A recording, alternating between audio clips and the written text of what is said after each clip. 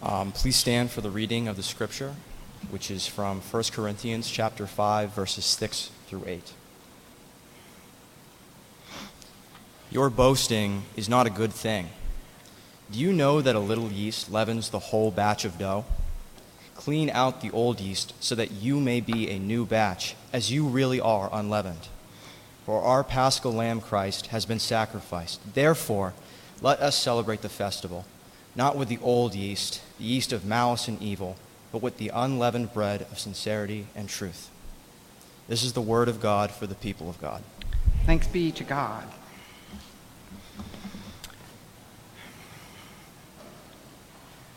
So today I'm going to read to you from John O'Donohue's book, Anam Cara. And Anam Cara means soul friend in Celtic.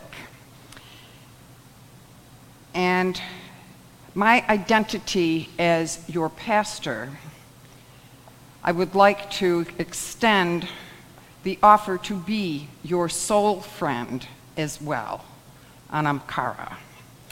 This poem is entitled The Deer's Cry. I arise today through God's strength to direct me, God's might to uphold me, God's wisdom to guide me, God's eye to look before, God's ear to hear me, God's word to speak to me, God's hand to guard me, God's way to lie before me, God's shield to protect me, God's hosts to save me from the snares of devils, from temptation of vices, from everyone who shall wish me ill, far and near, alone and in multitude. So when we talk about our identities, a lot of us, especially in church, immediately go back to 1956. Because that's the heyday of the church. That's when the pews were filled and Sunday school had 1 million kids in it, and you had 87 teachers, and everything was wonderful, and the church was just the center of everyone's lives. I remember my mother going to the women's group, and it was always a big social event for her. She was a stay-at-home mom, and for her to go to the ladies' society was a big deal. And she would go to dinner, and they would have a meeting, and she would be out for the evening.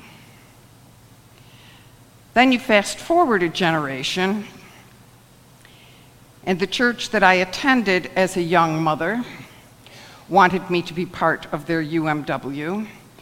And I went to 2 meetings, one of which was spent arguing over what color the placemats were going to be for the mother-daughter banquet, and the other one deciding whether or not they were going to charge for tables to be used at their craft fair. And I said, I don't have time for this. I just plain don't have time for this. If you're going to do something worthwhile, I'll be part of that. But if you're going to sit around and argue, I can do that at home. I had plenty to argue about at home. So the identity of that women's group changed radically. There's also another piece about our identity that has to do with what we see when we look in the mirror. I stand in front of the mirror every morning. I'm really glad there's not a full-length mirror in the parsonage, too. Thank you very much. But I look in the mirror in the morning and very often will say, who is that old lady? The picture of me in my head is easily 30 years younger and 30 pounds lighter. So what I see is reality. What do I like to see? Not that picture. Not that picture at all. I had a discussion with my son about, maybe 6 months ago, because I've written everything down for my, when I die, I want everything taken care of, because I've sat with too many people say, I don't know. So I want them to know exactly what will happen, who to call, who not to call. who's going to do my eulogy, except we've got a race on that, who's going to die first. But the thing is, I was saying to him, I've got this all written down, and he says, I don't want to know about it, Mom. I don't want to know about it. And I said, Jim, the truth is that I am much closer to the end of my life than I am to the beginning. That is the reality. Truly, I'm not going to live another 74 years. I'm real sure about that. So why pretend that something's going to happen? The same thing is true of the church. We spend so much time looking backwards that we forget that we're not the same. Nothing is the same in our world as it used to be. Nothing. I, for one, am not going to give up a remote control just because I want to go back to the way it was. I don't want to get up and walk across the room to change a channel. I don't want to do that anymore. I don't want to be tethered to the telephone. I like the idea of being able to wander around when I'm talking on the phone. My daughter's phone, a cordless phone, they live in the sticks, so they have no cell service at their house, which is really wonderful when they have teenagers. But their phone broke, so they found an old rotary phone in the attic, and they plugged it in so that they would have a phone that would work in an emergency. My granddaughter was about 4 at the time, and she said, Grandma, come and look at this phone. You have to sit down, and you have to put your finger in here and go, it goes all the way around in a circle.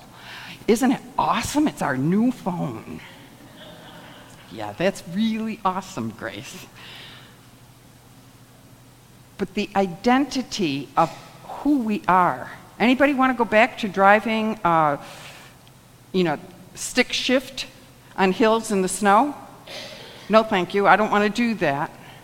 I think everyone should learn how, but I don't want to go back to that.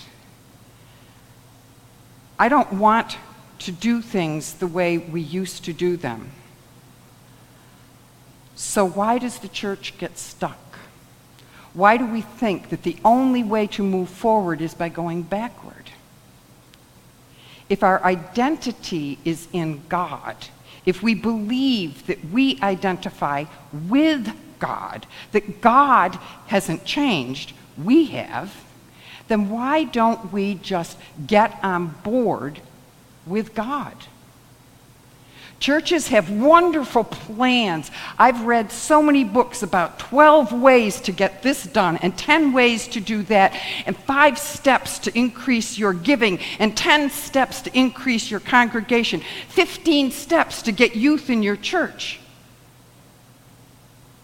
But where's God in all of that planning? If we ask God what we're supposed to do next, chances are pretty darn good we're going to get an answer. Our scripture today talks about looking to the people who have taught us and building on that foundation. Building on, not crawling into a cave underneath it. We have spent enough time looking backwards. If I am going to be your soul friend, if I am going to be your leader, if I'm going to help you move to the next place that God is calling you, then we all have to be listening with both ears to what God might be saying. Sometimes in the chatter and all of the noise around us, with all of that stimulation, we can't hear God. I've shared with you that I'm an introvert. Now I'm going to share with you one more thing. I spend an inordinate amount of time in quiet. I don't turn the TV on every single day. Actually, I've only got this little itty-bitty, teeny-tiny TV that my granddaughters have made fun of. I hardly ever watch TV. I've gotten to the point that I don't really listen to a lot of music when I'm trying to listen to God. But sitting in the silence helps me to hear what I'm supposed to do next. Trust me, if I hadn't been sitting in silence, I would never have said yes to Sudha. If I had decided that I was going to fill my brain with all the reasons why I could not do this move, that would have won. But between Sudha and a good friend, Grace and Matthew, you'll hear a lot about Grace and Matthew. Grace is a pastor in Chicago area. She's from Kenya. And when Grace was going to Vanderbilt to work on her PhD, she came to the Methodist Theological School in Ohio to spend the summer coming back from Kenya to readjust to the United States.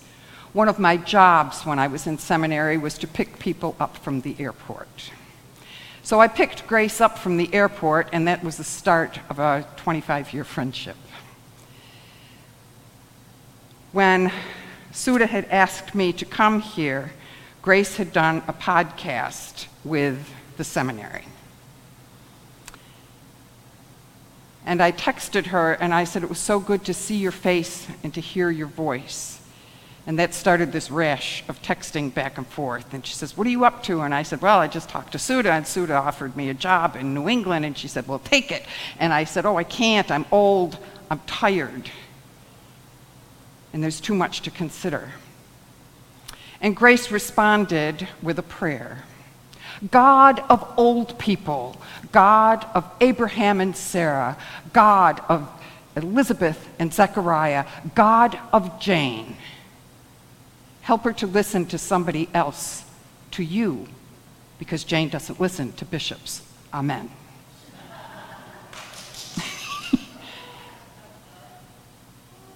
That pushed me forward. That made me say yes. That made me say, okay, God, I'm not doing this by myself. I know I'm doing it with you. So when you talk about your identity, and I'm not going to give you an assignment this week, but I want you to think about this. Who are you and whose are you? If you can talk about who you are, that you have this kind of a house and this kind of a job and this kind of a family and you have all of that, and you leave out whose you are, we all belong to God. But if we forget that part, all of this is just stuff. We have to bring those two together, because it's whose we are that informs who we are. May it be so. Amen.